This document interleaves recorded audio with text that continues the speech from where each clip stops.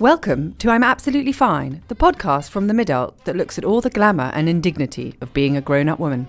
This podcast is brought to you by Hush, laid-back style for rebel women. By the way, if you listen to this on a new app called Entale, E-N-T-A-L-E, you'll be able to see pictures, shop links, and generally have a really relaxing magazine-y experience. Hi, I'm Annabelle, and I'm absolutely fine, but I'm in a very dangerous mood. Oh, God. Hold on to your hat. I'm very dangerous. I feel like my smile muscles have been cut. And I'm furious and angry, and my bra, micro-irritation, Emily. My bra doesn't fit. I cuddled a fucking cat because I thought I could suck up some endorphins. I feel better. So I look insane because I'm covered in cat hair. You're a crazy cat lady. Yep. I got an eyelash in my eye, so I'm blinking, rubbing. And I'm also a bit snuffly and sort of snotty and disgusting. How are you? Well, I'm absolutely fine, but I was slightly obsessively looking at my crow's feet this weekend. And sometimes I think, oh, crow's feet, look at me wearing the wisdom. It's amazing what's going on with my face. Hard-won experience. Exactly. And then other times I think, oh, God, you look so haggard. Anyway, so today we've got not one but two guests in the studio. They are the best of friends who, after years of frustration, got together and wrote a book that you all need to read. 9 publishers fought a bidding war to get their hands on this manuscript, and Sheryl Sandberg thinks it's a must-read for everyone. Yomi Adegoke and Elizabeth Uvio-Bellene are the authors of Slay in Your Lane, The Black Girl Bible, an unflinching look at the reality of being a young black woman trying to make your way in the world today. Thank you so much for being here. How are you? Hi.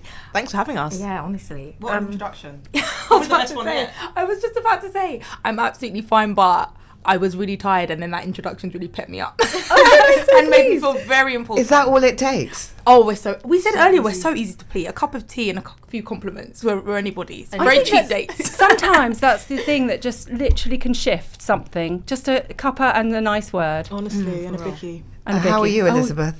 I'm absolutely fine, but I've been recently been battling adult acne. Out of the blue. That is not acne. I do have acne. I've had like 26 years of perfect skin. And I say that for someone who doesn't really drink that much water, and all of a sudden it's all caught up with me and I don't know what to do. So yeah, I'm absolutely fine, but my skin is playing tricks on me. It's very depressing, that, isn't it? It makes you feel, when I've had times in my life from going from like, oh, she's got marvellous skin, to the skin is not so marvellous. It makes me feel kind of dirty, like I haven't washed my face God, properly, tell me about it. or just sort of that thing you can't walk out the door and just sort of walk into the sunset. You scrub harder, but the problem is you're not meant to, because then it scars and it's all a bit weird. Also, sometimes I think that when I look really well, it's because I'm having an allergic reaction to something, because I go red and sort of peachy, but actually I think that's like rosacea. How do you pronounce it? Yeah, rosacea, inflammation. And people go, you look well, and I go, no, I look like I'm on fire. But thanks. Yeah, you look well. I think you look very fat or very inflamed. Thank you for your book, which was very frustrating to read, because we felt as women, and we write a lot and talk a lot about being women in the workplace, in the world, we felt, both of us, I think, that we could identify with what you were writing about, but that we had never experienced what you were writing about. We'd experienced, a quarter of it? I don't know what the percentages are. But the moment of huge relief for me in the book was when one of your, obviously I forget now, but one of your women that you'd interviewed said, it is okay to say, I don't feel qualified to talk about this. To admit that, because otherwise there's a level of fear. Yeah. Have you had people come out to you about that? Yeah, 100%. I think it's something that me and Elizabeth have sort of come out to people with as well, because sometimes we'll be on panels and like when Elizabeth pitched the idea to me, she was literally 22 years old, I was 23, and then it's been a massive whirlwind for the past few years. So like now we sort of sit on panels and we'll do this massive discussion about the book, and people will be like, so how do you think we can abolish racism and sexism in the workplace? And we're like, we literally don't know. Like, you know what I mean? Like, we didn't know before when we were sort of, putting together the book, which is why we had all the interviewees, but we definitely still don't know now. Even having spoken to the interviewees who have like done all this amazing stuff, they don't have the answers, we don't have the answers. And a lot of this is about sort of institutional and structural change. So we're quite confident and But also, happy to say. I think a lot of it is also partly about one of the things that we always say is that shame cannot survive being spoken. So if you are feeling bad and you discuss it, things change, don't they? Yeah. They start to. Do you think that it's so? How many years ago was that you started planning the book? So 2015, March 2015. God, we that's had the been idea. fast. Have you noticed any changes fast. happening at Yeah. all since you started it in attitudes in any areas that you write about? It's weird. because Whether this- it's education, which really struck me, or job, have people started taking names off CVs? Has that started to happen? I think name blind applications have like increased. So some organisations are doing that actively. But it's interesting because when we had the idea in March 2015, it was just something that we just thought we were facing and navigating. So it's interesting that in the last couple of years, you've had so many women come out and from on different platforms, different publications, talk about microaggressions, talk about this unconscious bias. So it's become a real buzzword, and it's become like, I guess, top of a lot of people's agenda. So even if it's like corporate world, or just in terms of in the creative scene, about getting more diverse voices in magazines, on front covers, and just generally. So I think we've definitely seen like an increase of women and black women and people generally really talking about a lot of stuff that we came up with back in 2015, just because we were two girls navigating the workplace. And maybe it's given them a way to say it. Yeah. A vocabulary almost, Yeah. microaggression, whatever that might be. Oh, absolutely. I was going to say, I remember Elizabeth brought up a really good point on a panel about... Thank you. so annoying. Thank you. Yeah, about... because in the health chapter, she wrote about the fact that breast cancer was often characterised as sort of a white person's or white woman's illness, and that in Thornton Heath, where I live, and sort of in Croydon where she lives, she was walking past posters that showed sort of Nicola Adams, that's her name, right? The boxer. Yeah. Yeah, Nicola Adams, the black female boxer, sort of talking about cancer. And I think that's a pretty big change, because before there was literally no kind of imagery that showed black women talking about cancer or in any kind of context of cancer. I think that's quite a big... when she picked up on it, I was kind of like, oh yeah, wait, I've never actually, before the advert, I'd never seen black women sort of associated with cancer. And it's interesting because for all we talk about work and education, that stuff, there is an arena where, certainly for women, we've always felt it, and for black women, this is alerting me to it, of genuine danger to life. Whether that's through violence or through, neglecting your health because you don't think it can happen to you because you have no point of reference. Absolutely. Yeah. Yeah, and from no one paying attention, basically. I found the experience of reading the book sort of incredibly so inspiring, but also so unsettling in a way. Like, for example, there's when you talk about, I can't remember which chapter it was in, but talk about the word nude. And of course, I suddenly realised that I know exactly what nude looks like to me, and that's what nude tights look like across the globe. And I thought that is, I find that sort of shameful and unsettling in myself. So, Isn't that bit in the book where you talk about how plasters are supposed to be nude? Yeah. When they're sort of pale peach. And we've grown up just honestly thinking that is what nude is. So yeah, Yomi writes about it brilliantly. Yeah, Returning the thank you. compliment. It is, no, it is brilliant. Aren't you being nice to each other? I know. Fake. It's so fake. But do you know what? Don't you find? So Annabelle and I wrote our book together, and we did our project together, and ours was about wanting to be heard and to do with issues of being women in the workplace, and also being grown up, being I don't want to say middle-aged because we never say middle-aged, but Being 35 to 45. Although our fastest growing audience is 25 to 35, which is interesting. which is interesting. But the And idea I bet you've got a big white audience. Yeah. You get an You audience do. that you're not necessarily Absolutely. targeting. Absolutely. Who want because to they hear what just you've want got to know. to say. Yeah. Exactly. Absolutely. Because we're the big girls, but at the same time, doing it with a friend is the best because we have been able to kind of work through our midlife crisis together. Well, I think you And doubt constantly- yourselves less because actually, I mean, for you, in your... how old are you now? I'm 26, 27. Okay, so I'm almost 27. Yeah. Okay, so I'm you're 27. embryos. I'm actually 27. You're embryos sitting here drinking tea. But you're embryos who are spokespeople. So how does that feel? How do you... I mean, did that frighten you when the spotlight really hit you guys?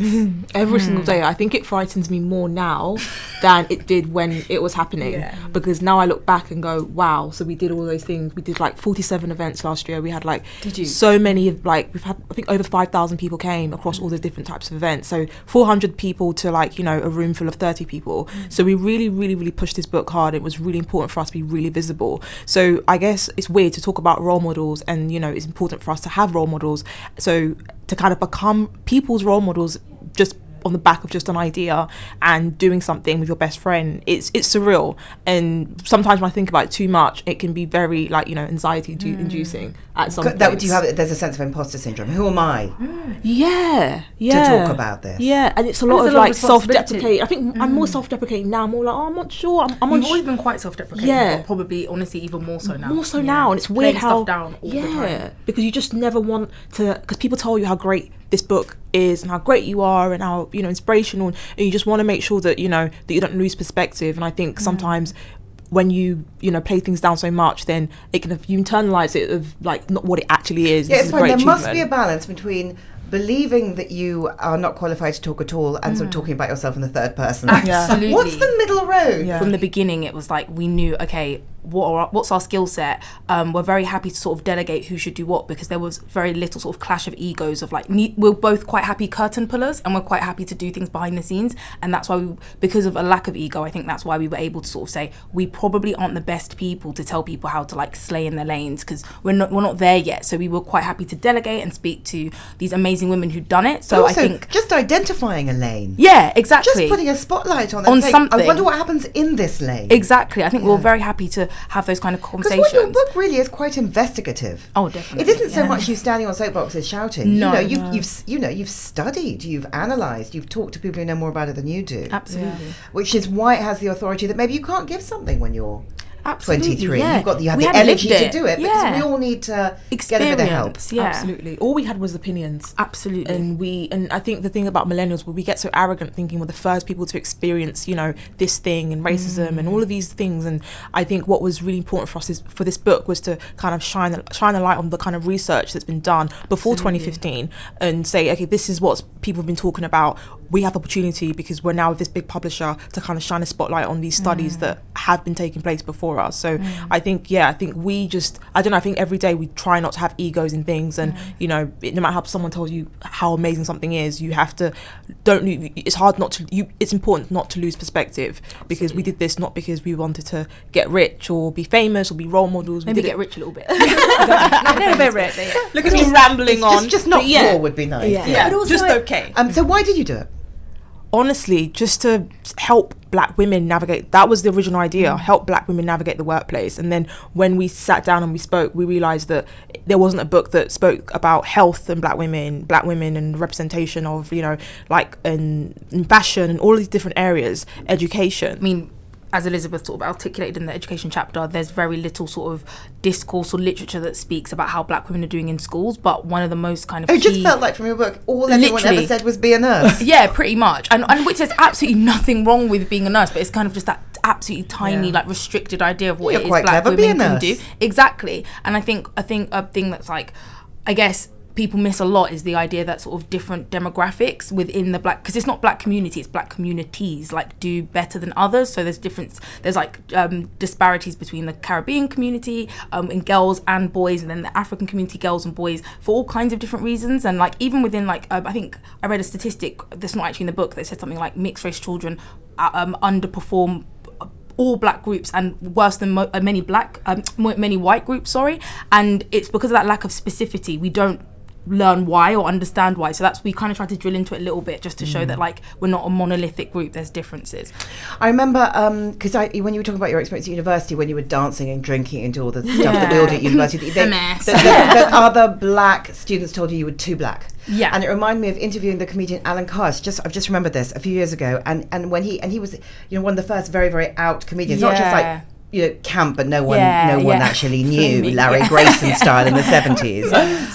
But you know, but you know, clearly gay. And all the other gay comedians said, no, you're far too gay. And it was like, oh, I just don't know what to do. Yeah, it's a really that's another thing we felt was really important to sort of, because we were like, we're writing this for black women as black women, and there's no point kind of sugarcoating or, you know, writing out things that we know happen. So we felt like the conversation around respectability politics, like being policed by your own community, was really important, because what, it you're even letting the now, side down if you're exactly, and it means you can't be yourself. People's negative expectations. Exactly, and I think that some of those expectations aren't even necessarily negative; they're just inverted commas too black. And I think me and Elizabeth, I mean, we've been policed because, like, you know, we have like straight hair, like, or we talk a particular way. We've had honestly messages from people being like, "Can't you guys have your afros out?" or "Can't you guys wear this?" or "Can't you do that?" How are you meant to talk? sometimes posher, sometimes more Like, South London. South London, Yeah. exactly. And But we it's really hard. oscillate. You can't please everyone. I mean, that's the thing. And I think really, as well, like for as a message for girls generally, as well as as black girls, is that you're constantly going to be told you're too loud, you're occupying too much space, you're use your indoor voices or whatever, or you're not going to get this. Not to mention that you're in some way asking for it, asking for anything back. On top of it, and then look this way because you've got to look the part in order to fulfill, and it's just like sort of, and you end up trying to, and we've all done it, fold yourself up into tiny pieces in order to, and you just lose your sense of self, and that's incredibly hard.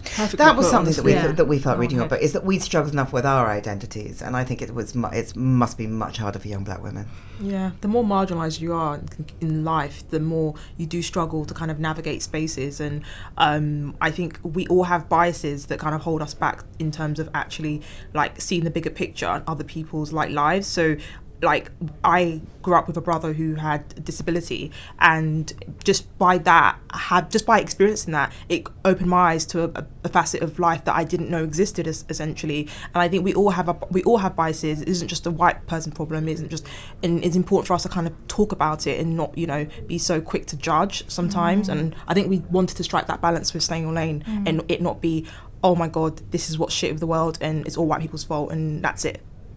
Which I get, and I think that's what the thing that you've done with the book as well is that it's properly useful in terms of arming people with facts, white and black, so that you can say, well, what about this, what about that, as well as the emotive stuff, because the emotive stuff can, you had to be the authority, didn't you, if you were going to do it. You can't just say this is how we feel and not back it up, and you've backed it up. Also, if you say to white people, this is this is all your fault, then white people will throw their hands up and they go, well, sorry, but I don't know what you want me to do about it. The conversation's over. Absolutely, and I think that's something that as black women, like as women full stop, you have to kind of like obviously go the extra mile to prove yourself, and then as black women you have to prove yourself doubly, and then as black women from like working class areas, Peckham and Croydon, we have to like prove ourselves triply. So it's like, is triply a word? Probably not, but it is now. But it is now. And I think in terms of that research, that was absolutely by no means like a mistake, like an accident or like a happy accident. It was something that was so intentional, because we were like, okay, we need to sort of make sure that we can prove our points through having these like authoritative voices, as you had to be for all your lives. Exactly. So our first way of sort of doing that was with the interviewees, but the second way we did that was sort of like with the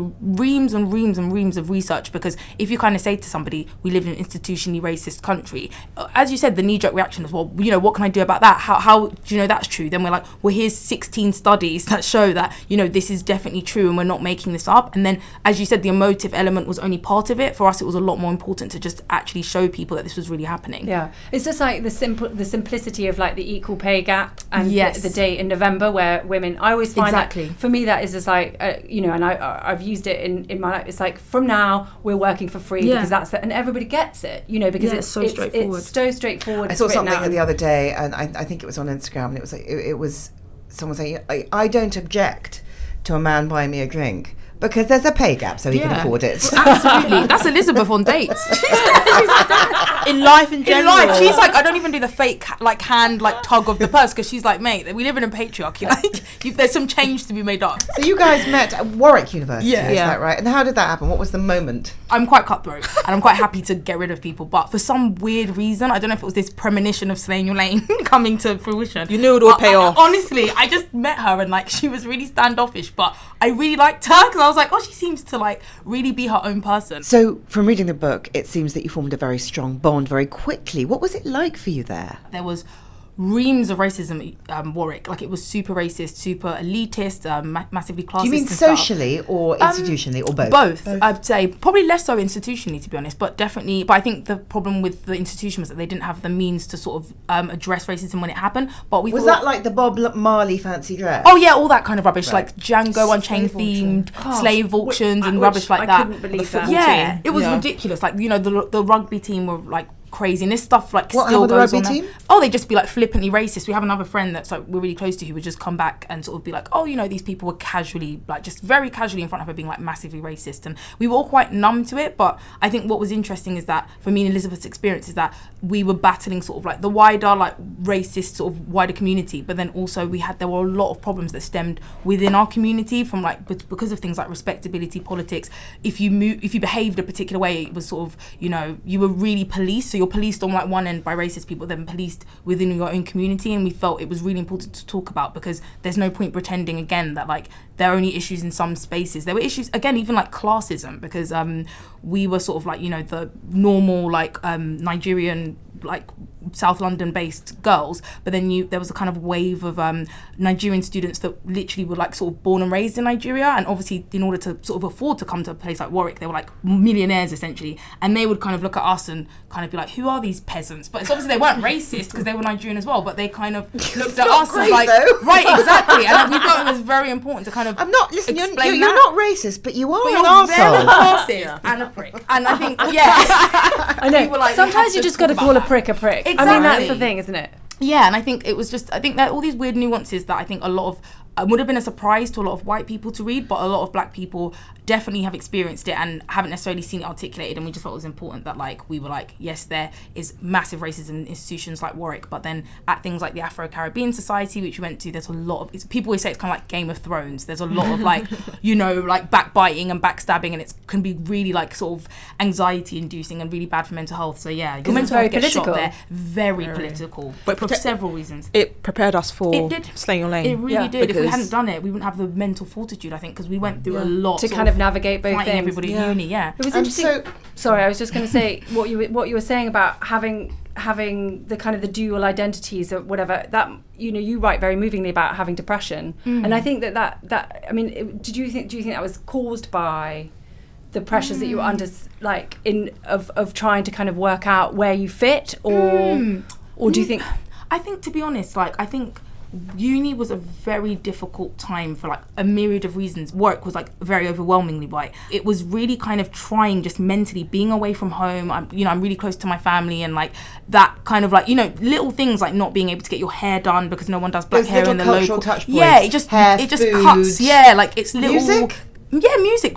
Like me and Elizabeth used to love raving and like dancing, and it was such a sort of slog to be able to find someone that played the music that you liked, and we became very used to just suffering in silence at like with music we hate, not necessarily hated because we're quite Yay, House of open-minded, Pain, but jump right, do you know what I around. mean? We got Love very used it. to it, and it was fine, but it wasn't necessarily like what we wanted. And I think before uni I had like no issues with mental health whatsoever, but I think it was just, I was really confused as to why I felt that way, but I think it just reminded me that like mental health is something that everyone goes through. It's not a white thing, it's not, as it can often be characterized within the community, it's just something that happens, and it's not like a massive thing happened that made me feel that way. I think it was just like constant like Tiny. little niggles that just made me feel down.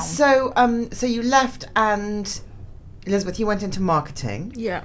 And Yomi, you became a journalist. Yeah. Yeah, and you worked for a few publications, didn't you? Yeah. What's next for you guys, for the Slay in Your Lane girls?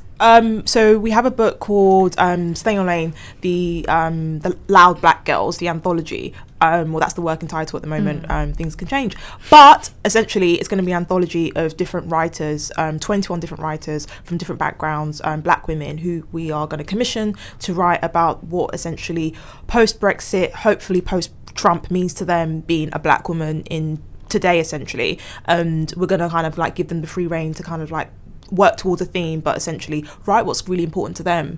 It was really important for us to kind of, in this book, to kind of look to the new crop of writers and new women, like forward looking, as opposed to, I guess, with Staying Your Lane, we looked back a lot in terms of generations and a lot of older women. So it's a different kind of book, but it's still under the Staying Your Lane brand, which is always about optimism, but you know, And some progress, frustration. right? Yeah, And exactly. I want to go through your handbags. Yay! Oh my god, my boring so handbag. yeah, go on then, Yomi. So My handbag is so I don't boring. trust women who have handbags like that. It's extremely It's super pretty. nice, We'll be isn't taking it? a It's photograph so of it. pretty. Where's it from? What's the story? I think it's from Topshop. I think I got it on sale last year. I didn't buy But you anything from know, sales it's this year. 4:00 on a weekday afternoon. Presumably, you've been running around all day with that. It's like So, an envelope. Honestly, yeah, I have to. This is a real disclaimer, because normally I normally have this horrible Primark men's backpack that I usually sort of carry around and has Yes, and that's what we Knickers just and can toothbrushes. backpacks ever work? Discuss. They're important. And They But they are. make every useful, outfit look But terrible. exactly. They make you look. They what's the word? Not age you. They make you look younger by like 15 years, but not in a good way. No. It's just like you're in primary Like a school. child, Yeah, exactly. or- Although your mental development is somehow sort of Yeah. has been arrested. Yeah, at some it doesn't. point. It's not. It's definitely not flattering by any means. But this bag's very flattering and empty, and it's It's literally beautiful. got like a little what would you call this? I would call Card that holder. Card holder. That's it. It's a little It's tiny. mock croc card holder. And it's got the Slang Your Lane Slay is initials. SLYL. Yeah. It was a Quite gift. posh. It's quite posh. And then I've got keys. Let's see the Oh, look, these keyring. are fun. This is Is from it a uni. It's a little sperm? sperm keyring. You have a keyring in the That is shape how of you know I've a not changed single that since I sperm. was. It looks Since I was 19. It looks rather dispiritingly as though the end of It the used sperm to has glow been in the chewed. dark. I was just the I was sperm. gonna say. I get a sperm when you're guarantee nervous. you I can't. It's filthy. It did used to want to glow in the dark. I was just about to say, did it glow in the dark? It It looks did. like, but now it just looks like it's sort So of. on your keyring, you have a glow-in-the-dark sperm. You have a USA Washington DC. What is that? Oh my Sort of god, globe. Piece of sort of. God, I really attach every single keyring I'm ever given because Yeah. that was from Freshers Fair And then you have a little glittery. and that was from college. God, you look after things It says- pretty I damn do. well. I was like 15 Props to when I got, you. No, I was like 16 when I got that. 17. And basically, you're a jailer. Yeah, look at that. Oh yeah. Because otherwise I'll lose them. Why so many keys? These are just all the houses to my the keys. Sorry, to my sister's house, my house, and then my family's house, and then I think this was once to like a suitcase or something. But But yes, that's long keys. gone. Absolutely long gone. And then I've got like a really old busted Vaseline, which I don't even use Vaseline because it's bad for your lips. Like Yeah, it dries them out. cocoa Yeah, it dries them butter. out. Yeah, but that's I how you think know this is a petroleum real jelly bag. actually is slightly the work of the devil because It it just is. it's addictive and it makes them Absolutely. worse. Absolutely. So addictive. And I can't even open this. Actually, Because it's cocoa you can butter tell flavour, this is quite not my yummy. normal, you know, Smells nice though. absolutely terrible. And what else? What's your I book? have The Handmaid's Tale, but it doesn't even fit in this bag. That's the thing. This is not my normal bag. But this is. I was rereading The Handmaid's Tale because I've read this about 6 times and never made it to the end. Which How is an it on a absolute reread? joke. Because I haven't read it since I was 16. Phenomenal, really, really good. But you know, Margaret Atwood famously said there's nothing in that book that hasn't happened to a woman somewhere in the world. Yep, and that's really true and harrowing, especially on a reread when you're old enough to kind of be like, When you're old enough this to is actually possible. have empathy. Absolutely. Because, you know, we're all slightly psychopathic when we're kids. Yeah, Because especially you're at trying 16, yeah. to work out who you are. Exactly. But now that you're still embryos. No, I'm still a child. All right, Elizabeth. Oh, hers will be far more interesting. So All right, Elizabeth. So, no, I need to say that Yomi Such a forgot nice to tell bag. Elizabeth that She we were going to did. go through her I handbag. didn't forget.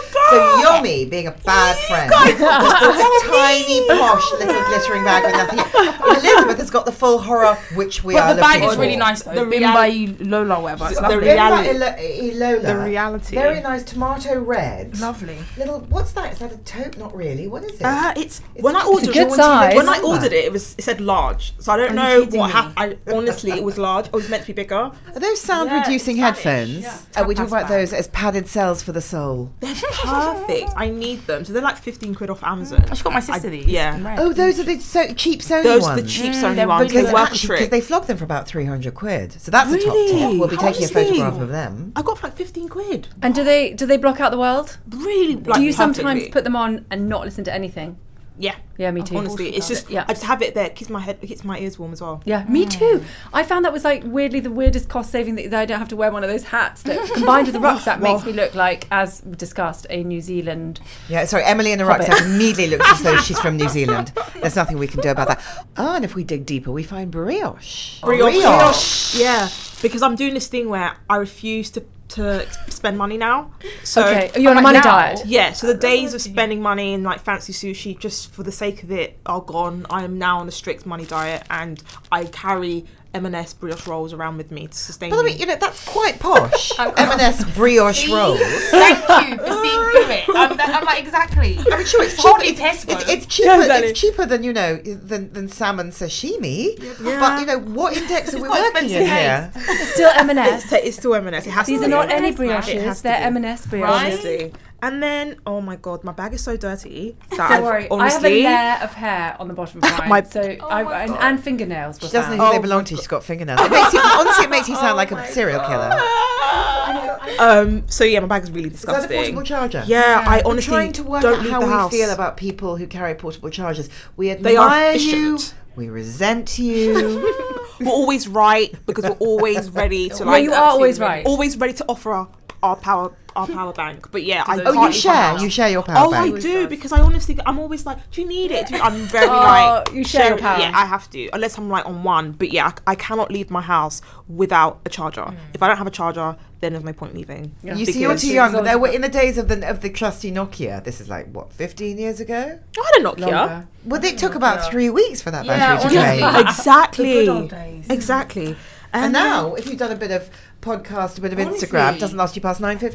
It really doesn't. So you always have to be prepared, even if I'm leaving the house for like 2 minutes. And then I've got a Burt's Bees lip balm bee wax thing. You addicted to it? You know what? Not this one. Which one are you addicted to? This is the La Roche. Oh my god, that one. That- that you yeah. La Roche-Posay? Yes. Oh my god, that I'm addicted to. It's a bit expensive, but I put it on every night now. Nice and when I'm at brand. home, it's really. But intense. now that you're on a money diet, no more La Roche-Posay for you. I got it for £4 because Oh. normally it's £6.50. Okay. So I got it Okay, on. so you saved, so that Yeah, right? In the bank, right? Exactly. And then honestly, it's just then I've got hand cream. I can't leave Oh, leave my house. It's with hand interesting cream. how many women we find are carrying hand cream, and we never quite know if hand cream is evil because it does make you quite slidey, locked in the loo, can't But pick it's up. necessary. But it's necessary. My either. hands. I do like not- this stuff. Especially This is winter. Laura Mercier, amber vanilla hand cream. They do a whole range. They do a honey bath. Yeah. They do. Have you tried the When, bath? when I no, I And haven't honestly, actually. it smells. It smells so good that every time I do it on smells public delicious. transport, someone Do people asks, look around? people tap me and it's happened twice. Like that's so lovely. What is it? I still sense your editing. What else? Let me have a look at it though. I want to see how dirty it is. It's so dirty. Then I've got this Hairbrush card That's I've the got- same thing as mine, but This is the it's in hairbrush is red. disgusting. Ah, okay, fine. So is these dirty, look like isn't it? teeth. Do you know what they are? I'm a snacker. I'm Oh my on the God, go. it's those So do you know those little yogurt yogurt covered raisins? Why are they square? Do Like you know teeth? why? Because I open them and then they just like Oh, your melt. bag has moulded them into rectangular Yeah. shapes. This is a disturbing sight. Disgusting, right? You should be glad it's only me. Keys. Quite restrained with your keys, with Yeah. a Do you with know a what? feral. It tells us a different Key ring. personality Honestly, types. 'cause Our yeah. keys, Trash. honestly. You'd never have that sperm on there, would you? But do you know what I realised though? Frankly, no one would have that spell. Can I ask you a question? So, thank you for letting us go through your handbag. Are there any sort of mantras that you live by, things that you tell yourselves as young women every day, whether it's about work and in Potter, whether it's about life, whether it's about how you feel about yourself? Are there any things that have been useful to you, sayings, mantras, affirmations, I would say or advice, anything like that? honestly sounds so basic, but be yourself because everybody else is taken. Yeah. Because it's so, I would say the joy of being yourself is something we underestimate a lot. Just being your authentic self with your friends, but just like having a sense of self, it's so important. And also the message behind that is recognizing that you're enough and that you're Yeah, good enough. exactly. And you've got to work out how you show that to the world in, you know, different ways and not trying to morph into another person. And I think that's honestly like, it doesn't matter if you're 20 or you're 18 or, you know, you're 35. I think being yourself as much as possible is so liberating, and having a strong sense of self. Which is one of the reasons, actually, as we were talking earlier, that university can be so disturbing. Yeah. Because you're trying all these different selves Exactly. for size until you feel very shriveled. You're So- 18, you're just, yeah. Also, I feel like because school is so sort of, you know, you have so many levels of attainment, and then you get to university and suddenly it feels sudden like you're starting again. And then Absolutely. leaving university, and I found that incredibly difficult because Yep. you're starting again. Again, yeah. And you're like, oh my God, it's not about being at the bottom. It's just about having to kind of I muster tell the you energy what, to but break- I yeah. tell you what, you know, we may be working through our midlife crisis by doing what we're doing, but you guys are dealing with your wilderness years because Ooh, the what does 20s that are not mean? easy. It's what I call the 20s. I think they're hard. It's when you're Hard, right? trying on all Yes, those so different hard. masks I I found and it think we're at the end voices. of it at 27. I mean, I feel like the early 20s were absolutely horrific, but I feel like Horrific. now I'm kind of like in the twilight of my 20s where I Oh, feel like wish I things thought are about that. a bit more. You don't feel so. Do I you feel like have a little anything bit that more. you say to yourself that helps you? Well, yeah, I think like me and Elizabeth, even at uni, we'd always talk about like, you know, authenticity over everything. But because she's already kind of covered that whole idea of like being yourself, I always repeat this same Zadie Smith quote, just about writing, but I think it can apply to anything.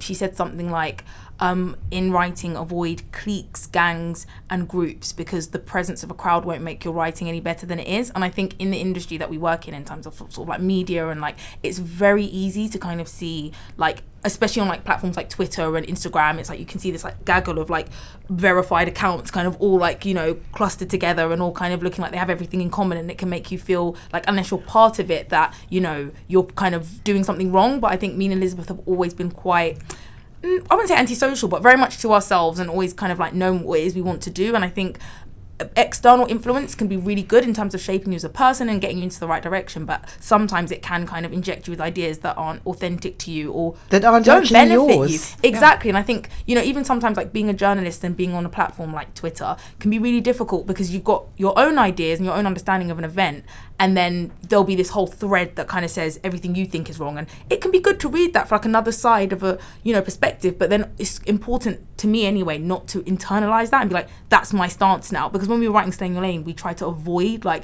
you know, we already knew what loads of people thought about stuff, and we were like, we don't want to just parrot other people's ideas, we need to know what we think. But also, and, you know, I think that's why, do it certainly authentically. Emily and I have experienced this, it is very creatively productive, comforting and reassuring to do something in a twosome. Absolutely. And back those ideas off each other. And so on that note, I'm going to say it's been a pleasure and a privilege. Oh, we think thank you're you. sensational. Yeah, we really Thank you, do. likewise. Thank you so That was much. brilliant. That Thank was you an so amazing podcast, much. honestly. Thank you guys.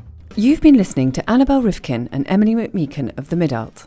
Our book, I'm Absolutely Fine, is out now. If you like what you've heard, please rate, review and subscribe. This podcast was bravely sponsored by Hush. And we'll leave you with this thought. Idiots happen.